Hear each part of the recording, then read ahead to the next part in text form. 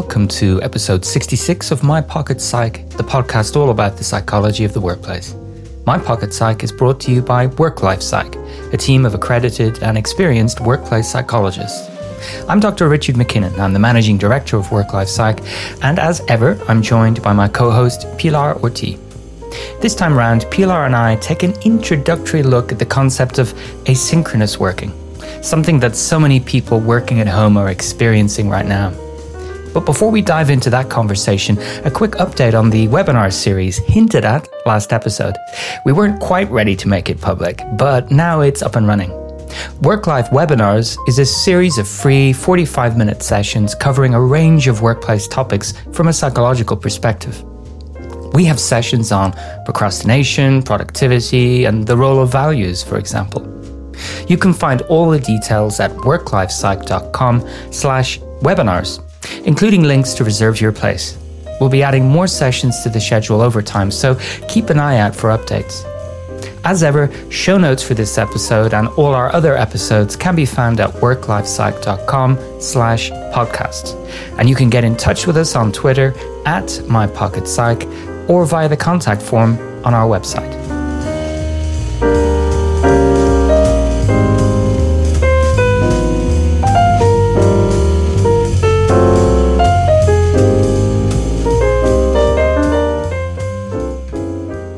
Pilar, how are you? It's great to be back. Yes, I am very well. The sun is out today, which does make a difference. Huge difference. I got out first thing for a morning walk while it was still really, really nice and sunny. It makes me think I would thrive in a nicer climate if I could start my day every day with a walk in the sun. But you take the little things when you can, I guess. Yes. So, we are going to talk today about a concept called asynchronous working, which is a great phrase. And I think I'll maybe start by explaining to our listeners why we're talking about this today. Big picture, we're still in the middle of this COVID-19 pandemic, which means millions of people around the world are working in their homes. And I think what a lot of us have seen, whether it's in the mainstream news, whether it's in industry news or commentary, that people are writing about, working from home or flexible working or location independent working, and lots of similar but different concepts are being conflated. And actually, what many of us are doing is actually asynchronous working. But what Pilar and I do to create this podcast, along with our colleague Ross, who makes it sound good, we work asynchronously. So what we thought we'd do is illustrate this concept with our way of working. Not saying it's the best way, but it's one way of getting things done. And maybe get a little bit more specific about these ways of working remotely, asynchronously, to give a little bit of insight to all of the people out there who are going through this right now. Yeah, and when we were speaking before the recording, we were saying how to create this podcast, so this is the bulk of our work, of our creation, is here behind the microphone, which is synchronous, real-time communication. Asynchronous for the listener, because they're listening to us in non-real time. But all the communication that we do to create this is away from each other, and it's away from email also. We don't use email, you and I, and Ross. Amazing. Which, yeah, I'm sure for some people it would blow their mind. So just to give a little sneak peek into how we talk online, we talk in Trello, which is a project management app, which you've mentioned before, we've talked about. And of course, the tool is built for that. It's built for people to be able to communicate in non-real time. So I'm very glad that you were that you wanted to look at this, because I've seen so many people who are having a bad experience of working away from each other, because most of the communication is being done in real time in meetings, and online meetings are so tiring, and we can't be. They're exhausting. They really, yeah. I mean, health-wise, they are terrible. However, if you're not used to communicating in any other way that's not real time, how do you do it? So shall we start with the context around this in the world of the distributed companies context, Richard? Yeah, absolutely. And I'm going to take my lead from you today. This is really your wheelhouse, isn't it? So, the fact that people are replicating what they've done when they were in the office, when they're not in the office, is proving to be a bit of a pain point. But some organizations have been doing this for a very long time, right? Yeah, that's the thing. That some, especially companies that were born this way, that were either born without an office or that had an office and decided, you know what, our employees are spread all over the world or all over one country, so we're not using it. And they've had to embrace asynchronous. One of the reasons why I think that's happened also when we talk about big companies, and when I say big, I say high profile, like Basecamp, like Automatic, like Buffer a bit more recently, they were actually born in a time when video conferencing was not that great. And when in fact it was not accessible at all. So they had to rely on non-real-time communication. They had to communicate asynchronously.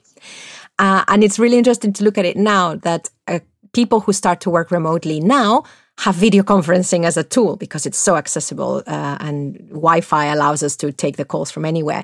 But maybe 10 years ago, this wasn't a possibility. And so they had to decide how to communicate in non-real time. Email was there, but it meant that email is quite a closed system because, Richard, if I send you an email, Ross doesn't see it. If I message you in Trello, Ross has access to that, so he also sees it. And I think at one point they decided, well, if we want to communicate as a company and if we want conversations to be open to anyone who wants to listen to it, then conversations need to be open and email is not great for that. So it's very interesting. Matt Mullenberg from Automatic, he's the founder. He came out recently, about 2 months ago, with an article of the 5 levels of remote work. And basically he says, you start as a company playing with remote work, like working from home 1 day a week, but you haven't really thought about how this is done. It's just one person says, oh, I'll work from home tomorrow. And that's a quiet day. All the way to the 5 stages that make you be able to work across the world, across time zones, with not much real-time interaction. So it's very interesting that he was saying people are still in very early stage due to the pandemic. And stage 2, which is where most companies are, you are trying to replicate how you worked in the office, and that is usually meetings. I'm going to pause, Richard, because I could go on all day. Any thoughts around that? I mean, that's a great introduction and overview to this and a little bit of backstory to this whole notion of asynchronous working. And I think it's useful to make that distinction, right, between businesses that started this way and businesses, organizations that are adapting to circumstance. And some of them may end up being totally asynchronous. The work will be asynchronous. People will not be co-located. And some may revert to type as soon as they start going back to the office, and yet not everyone can go back to work at the same time, right? And it doesn't look like many organizations will have all hands in their office all the time, at least for the foreseeable future. So it looks like a big chunk of the, let's say, traditional office-based employees will at least regularly continue to work from home. So I think this is going to be a really key skill for people, especially if they want to continue having as much flexibility as they do now. And by that, I mean working around core hours to deal with childcare and other things that they'll need to develop an asynchronous working habit then. Yeah. And one of the main ways in which the asynchronous communication has been used is working across time zones. But as you've mentioned, it also gives us flexibility during our day. And I think this is something I started to hear when people were under lockdown, under severe lockdown, and then the next phase where there was a bit more mobility, where it was starting to be discussion of children going to school and stuff, and people were thinking, my day is going to be mad. And it's going to be very different to everyone else's in the team. How am I going to manage this? So moving our communication to an time independent, we've talked about location independent. This is about time independent can help. So I think that's the main thing, is that it's also a way of connecting that's not intrusive. I think or tiring. So it's not also just about staying aligned with the people you work with, about being productive, because you can access the communication whenever it suits you, whenever you're ready for it. But also, it's also quite a nice way of connecting, because I have to admit, Richard, that sometimes I've gone onto that Trello board to see what you and Ross were talking about. And it didn't affect how I showed up for the recordings or if I was more prepared or not. But it helped me to feel connected to the people I was working with. And I didn't have to wait to be with you or to talk to Ross, whom I've never talked to through this podcast. So I think that's also something that as companies look at it, and as you say, maybe some people going back to the office, some not, it also provides a point of connection that's always there online for when people want to go to it. And this is the double-edged sword for me of tools like the one we're using now. I'm right now sitting in front of my screen looking at Trello. I've got the show notes up here in front of me, and I know that I got a notification from this when you made some updates to it, and I knew that, but I also knew I didn't need to do anything about that immediately. Whereas if we were in a more traditional environment and I was emailing you, or you were emailing me, I might feel that I needed to see those emails, understand those emails, and respond to those emails pretty much immediately. And when we've got this, I can be in contact with it, I can see what's going on, I think that needs to be balanced with some self-management about, well, I can, but I don't need to right now. And that needs to be matched by understanding of the other people that I'm putting this out there, but I don't expect you to read it immediately. We have a way of working that says, I know you will read it at an appropriate time. Does what I'm saying make sense? Completely. And I think it's really important to be aware of that and be aware of the different personalities in the team, because something that can happen when you've got lots of conversations happening in the open, in non-real time that we have access to whenever, is that some people might feel like they want to read everything and that they're going to miss out on something.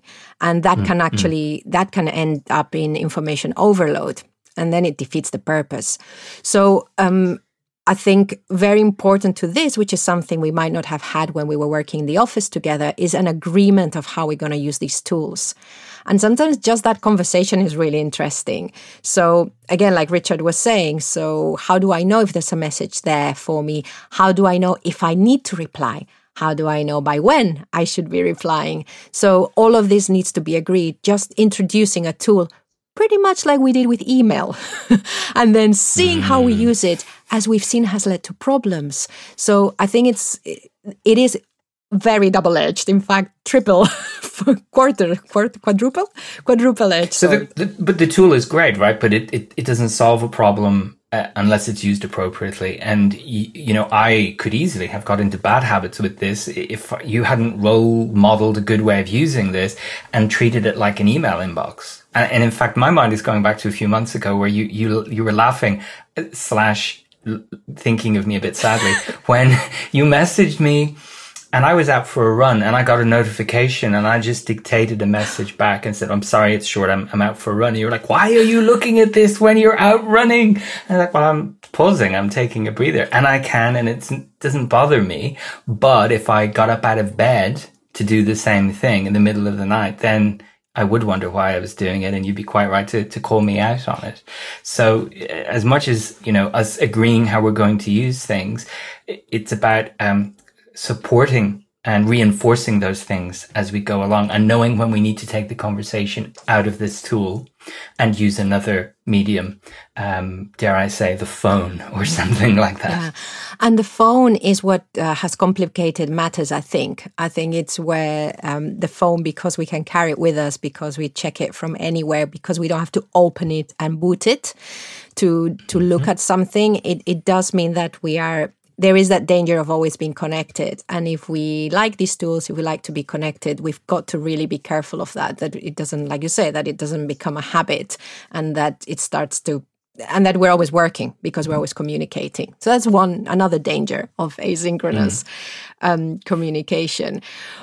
At the same time, I think what it does that it's quite nice is because most of the interactions are done in writing and somewhere that's open to most of our team members. It's really helpful to onboard people onto them because people can almost have a look at conversations that have gone before. So as well as the information that you might need, you also have a little bit of an insight into people's personalities, or at least people's personalities as they type. Because that's another interesting thing is that some of these tools require writing and expressing ourselves in writing. So that might be another thing that we need to discuss if we're introducing them is how comfortable are people doing that? How comfortable are we communicating in writing, and other ways that we could be doing this in non-real time?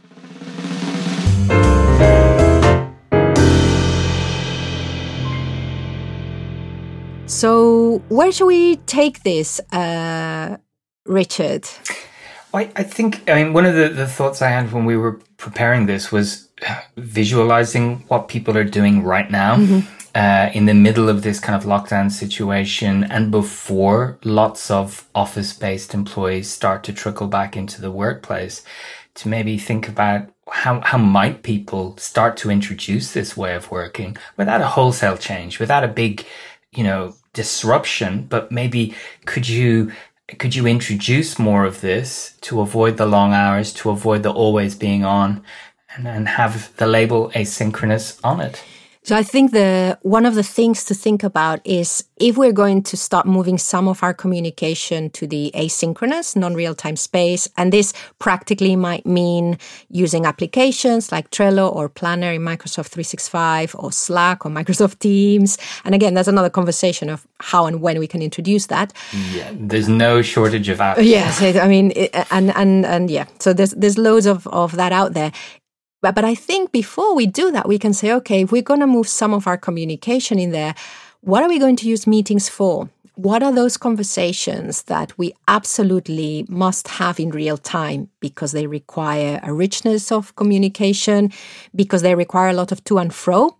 So what you don't want to be is like with emails, be stuck in messages that are just short. And when you start seeing things like, I didn't quite understand what you meant there, or I think there's been a misunderstanding, then it's time to drop that asynchronous communication and go into some real time. So I think if we start thinking of what we would use those meetings for, then I think we can start seeing what other communication we can move into the asynchronous space. And the easiest thing is anything that is about status reporting of tasks that some meetings are about, well, I've done this and I've done that. Well, you can move that to somewhere else where you don't wait for the meeting to say where you're at with the task, where you don't need to wait for the meeting to know what your team members at what stage of the progress they're at. So those little things that don't involve much writing, but that have some kind of visualization of where we are as a team. So Trello is great. Excel spreadsheets in the cloud are also very, Google Docs or Microsoft. And again, that's a way of communicating where we're at without having to be in real time. And that reminds me of the challenge that team leaders and managers might be facing now. And I've had this conversation a lot in the last 3 months. In the office, I could see what people were doing. And now I'm at home. How do I see exactly what they're doing?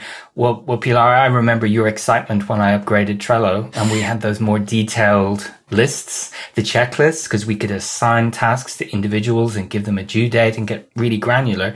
That's a great example of who's working on what, where are they with it. I can see it all without picking up the phone, without sending a message, without sending an email, because if it's all on track, it's visually represented for me on the screen. Now, we need the skills to be able to do that well and, break things down effectively. But if we're going to create that culture of trust and having visual representations of our workflows and our progress, then that's going to remove the need for lots and lots of face-to-face time that's being eaten up at the moment with those very tiring video calls. Yeah, and the thing with this kind of work and with putting stuff out in the open and visible and being updated regularly is that if you are a manager that really wants, or maybe the nature of the work does require that you have to make sure that things are being done, because there's a difference between are people working and things are being done.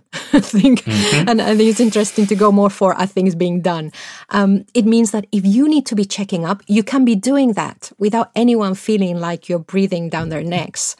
And if you don't need to be doing that, then you just forget about it and come to it, once a week or whatever, or bring up. Or you can have a look at it before the meeting and then just bring into the meeting the things that need to be discussed. So things that are overdue, or if anyone has signaled they're having a problem. So I think it's a really beautiful way of balancing management styles so that it doesn't really affect the team members as much. And I've been looking at a few of these different platforms over the last week out of interest, and also because there's been some developments in this space, and all of the videos that I've seen demonstrating these tools, they always have an example of someone saying, hey, Mike, have you seen this? Are you okay with this? And then someone responding going, yeah, we're good to go. Great, sign off. Let's do. And every time I see these, I think that's replaced a meeting. That's replaced at least 2 meetings. Just these, here's the thing. Are you okay with it? Yes, we're good to go. And, okay, so they don't always represent them well because they look like they're happening in real time. But even just being able to get that yes when you wake up in your time zone and to know, okay, I have sign off and I don't need to get into someone else's time zone to schedule FaceTime with them to have this really detailed conversation where I could have left information for them to understand in their time zone, and they can leave a message for me that I can pick up another time. That's the root of what we're talking about. Many tools, many systems available to do it, but it's that comfort with, I know this will be picked up. I know I will get an answer. I have trust that it will continue while I sleep. Mm-hmm. And also, you're just starting to talk about mindset. There's a couple of things that we need to change in how we think about work and collaboration. One, we're already touching on that collaboration doesn't mean real-time conversation always, that there's other ways. Mm-hmm. But also that we can slow down the work a lot of the time. As in, you're talking already about, for example, making decisions or well, I don't know if you if you mentioned that explicitly, but that's what came to mind at one point. It was, absolutely. So in many teams, we've been thinking about how we make decisions as a team, as in we get in a meeting, we converse, and we make a decision. And that was decided in a meeting. If you start to adopt this mode of communication, then you start to slow down. So the process of decision-making might start earlier. It might start with the questions or passing on the information we need, giving ourselves a couple of days, asking some questions in non-real time so that I can pose the question to you and you might be the kind of person that does need to think through or that needs to start writing to think it through. Then we bring it to the meeting at some point, and then maybe there's another phase of decision making. I mean, we're talking decisions that, of course, are not time urgent and that can and that need a lot of input and thought. And I think that process, even if we don't use it all the time, just going through that slows everything down. And I think that in this way, you can have better decisions, and as in more inclusive decisions, as in decisions that are not about the first thing that comes to mind that we can all agree on, but that, you can go a little bit deeper. So I think when we start to adopt communication for which we don't require or expect an answer straight away, it can, this is not evidence-based, Richard and listeners, but it could slow down our thinking process. And for some people, that will be important. For others, no, they will thrive and their thinking will be stimulated by being in a meeting with lots of people. But, then it means you can have a more equitable, I think, workforce. Yeah, I think there's a real theme coming out there about being a good fit and inclusive of people's different working styles and personalities, which is really key. I just visualized a meeting there where, loud people are making the decisions and reflective people are running out of time to make their contribution because they're under time pressure in the room together. And you might have some loud voices just having undue influence on the conversation, maybe. If everyone's had the chance to reflect, absolutely. I like that slow down point. I think that's really, really interesting for the non-time urgent stuff that accommodates lots of different working styles.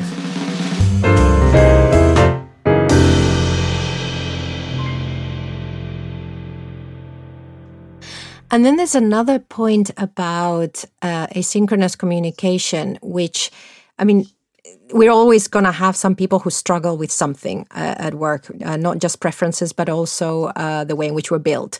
So I was reading, for example, an article around how to make online meetings better for people who are having problems hearing, because there's a lot of problems in that.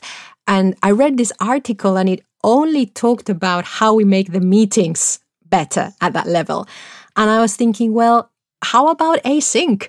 If you do all your communication meetings, people who struggle with either hearing or focus, sometimes you have too much stimulus and it's really difficult to concentrate, or even with eyesight problems. All of that lots of problems can be, we might have discovered lots of problems during this time when we're having so many online meetings. So taking, where possible, some of that communication into another form where some people might find it easier is also, I think, something to bear in mind. So it's much more inclusive, or it has the potential to be much more inclusive, where some individuals by virtue of a disability or personality, working style, even might it extend to things like gender and age, which are super visible in a room, but less so when people are contributing remotely and asynchronously. And talking of diversity and inclusivity, I think we're at a very early stage in technology. But we need to start thinking also about the fact that at the moment, asynchronous mainly means typing and word-based. So I think we need to start thinking about what other modes are there. So for example, if we're using a platform like Slack or Microsoft Teams, which was built like a chat room, but please, it can be used asynchronously. We just need some rules. The tools have been built to be used in real time, but they work wonderfully. I mean, you and I, apart from Trello, we also use Slack, Richard, and there's no expectation of immediate reply. I live in fear of your messages, though. Oh no, it's something from Pilar. What have I done wrong? In fact, that's a great example, because I apologized to you the other day. So I said, oh, thank you. I spotted your thing about Google Podcasts, and I'm sorry I didn't get back to you. And you said, I had no expectation that you would. I hadn't named you. I had just dropped that suggestion into Slack. And it reminded me, we need to be mindful of the tool and the intention. And I was treating it like a text message or an email. Yeah. So because we haven't really had that team agreement, because there's only two of us, when there's two or three of you, you can figure out as you go along how this works. But if there's more people, you need to think and people will resist because they go, oh, it's just common sense, or I'm already in a Slack community, or I've already used this kind of tool. It doesn't matter. Each group of people needs to agree how they're going to use it as the beginning of the use, and change it later if it's not working. But going back to text, there's also, we need to start thinking about asynchronous audio also. So, for example, if we want to reduce the number of meetings, but want to keep that connectivity and that connection going, if our team is not too large, maybe an audio recording at the end of each week, just saying what we've done or what we've achieved or some thoughts, could be a better way of reconnecting, because we have all of Friday to send that message. We have all of Friday to listen to stuff coming through. And for a team, that might be great. And it replaces having to be at 11 o'clock, everyone together at the same time, which might cause some people stress. And also, if we're great sketchers or if we think visually, then instead of typing for 20 lines, draw a sketch, take a picture, upload it to the platform. Or if you're using email because you don't have the platforms, then send it an email, whatever. Use email asynchronously as it was designed.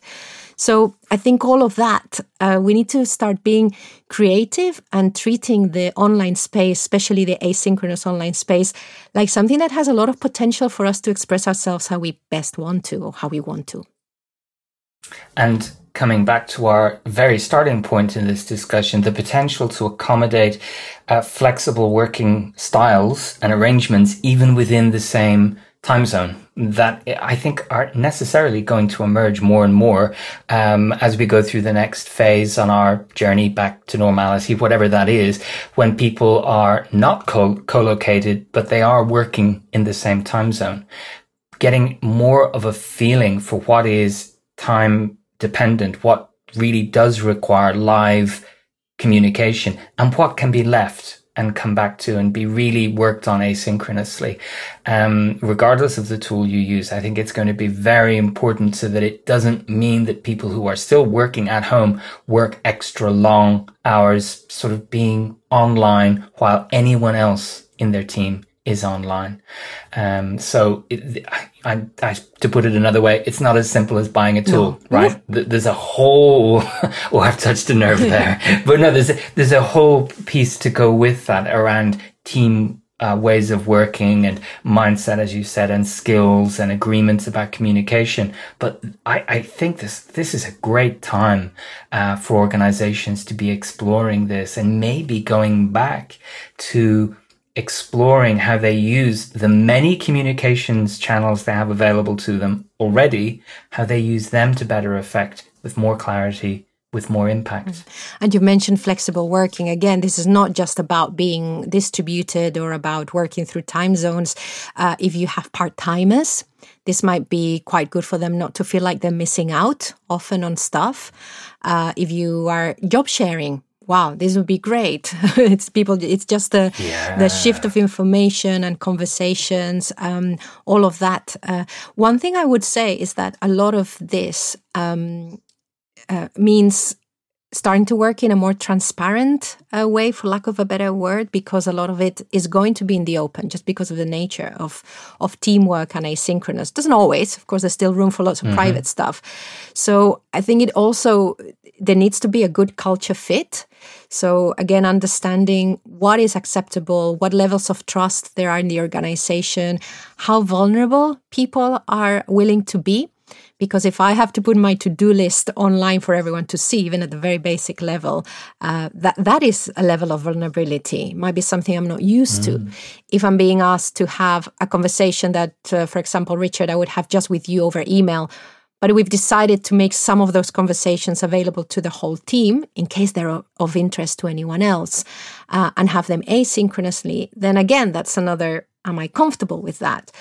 So I think, as you say, it is very complex, and depending on how far we want to use it, we need to look at that. We need to look at the culture of the company, the trust already there, etc., etc. And so one way of looking at this, it sounds like, is starting with that stuff and ending with the tool. Yes. And not starting with, hey, everyone, we've got this new asynchronous working tool. Now, let's start using it and figure out how it fits here. Yeah. Because, even within teams, there's, forget the organizational level, but even within teams, we can come to agreements about, on time, off time. And people have been doing this for years in a very unofficial way. Formalizing that so that people have a good understanding and respect that, now that more people, I think, have seen what it is like to try and work at home while other things are happening, it can only be a good thing, to have more of that and make it more formal, more agreed, more out there, and maybe not someone's guilty secret.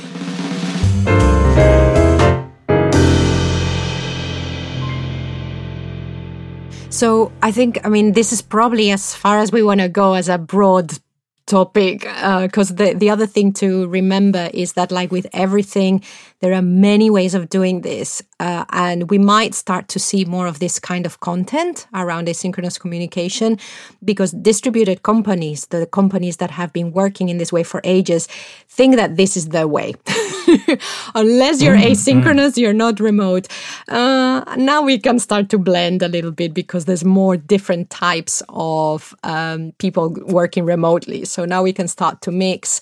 What's really interesting looking at some of the guidance around how to work asynchronously is that the founders of companies who set up these systems like that way of working very much, like to be on their own, like to have a lot of time to think through. So again, as we're thinking through this, let's understand where that advice is coming from, I think. And it's huge, and small steps, and just understanding that the reason we're doing it is because we cannot rely on being online with each other all the time. That is exhausting. So if we can move some of that to a time independent, we've got the location independent. I think people understand that now. I think we now need to move to the mindset of time independence is also good, and we can make it work. And everything you've outlined there, because I've learned a lot just listening to you, it also speaks to productivity. I mean, if I'm on fewer, Zoom calls every day, I'm actually doing the work that you're talking about on the call. And I'm leaving the updates for people to see, and I'm leaving the breadcrumbs to illustrate what I'm doing. I'm not sitting on a call waiting for my 5 minutes of speaking out of 60 minutes. So, thinking about what can be done this way, thinking about what must be done at the same time, and thinking about, and we've said this for years, but does this even need to be a meeting? Do we need to have a meeting about this? Or is it something we could manage online, collate some opinion from our team members, and then make a decision? And mentioning productivity, it could well be that on the road to finding another way of communicating online, whether the discussion is about what kind of communication should we move to non-real time or what tool, you need to talk about how you're working. So you might well identify things you're doing or things in your communication workflow that actually you don't need to be doing. So I think it's always a great excuse to reflect on how we're working, our interactions as team members, and seeing what we want to carry on doing and what we need to ditch. Fantastic food for thought. My main takeaway from this, primarily listening to you, is culture first, apps last, and really having a good look at how things are done and discussing how things are done to make some kind of explicit agreements how we'll do things going forward. Great. Thank you. Pilar, that was brilliant. And I know we're going to come back to this topic in the future. And I think we'll read a lot more about people changing their ways of working across lots of different sectors, actually. How it's done is going to be different in different places. But listeners, if you do this already and you'd like to share some of your examples with us, we'd love to hear from you. And get in touch on Twitter at MyPocketPsych, or send us a big long story on the contact form at worklifepsych.com/contact. If you've got questions, I'm going to say questions for Pilar about this, because this really is her expertise. Use the same channels, get in touch with us. We'd love to hear from you. And if you could point us in the direction of what you see as being great examples of this, again, and we'll collate all of that and bring it to you in a future episode. Any final words, Pilar, before we wrap up? No, this is typical when you ask guests and they say, no, I don't have anything, and then they go on. That's exactly what I've done. The only thing I would add is that there's a couple of articles that I would like to share with listeners. One is the one I talked about right at the beginning about the levels of remote work that teams or organizations might go through. And the other one is like a hierarchy of asynchronous communication that I think will give a good overview for people who've never thought of this. But that one, the one by Doist, it's heavily biased to a certain kind of communication, but I think it's worth reading. I think for inspiration, these would be great jumping off points for people. So all of those things will be in the show notes. As ever, thank you for listening.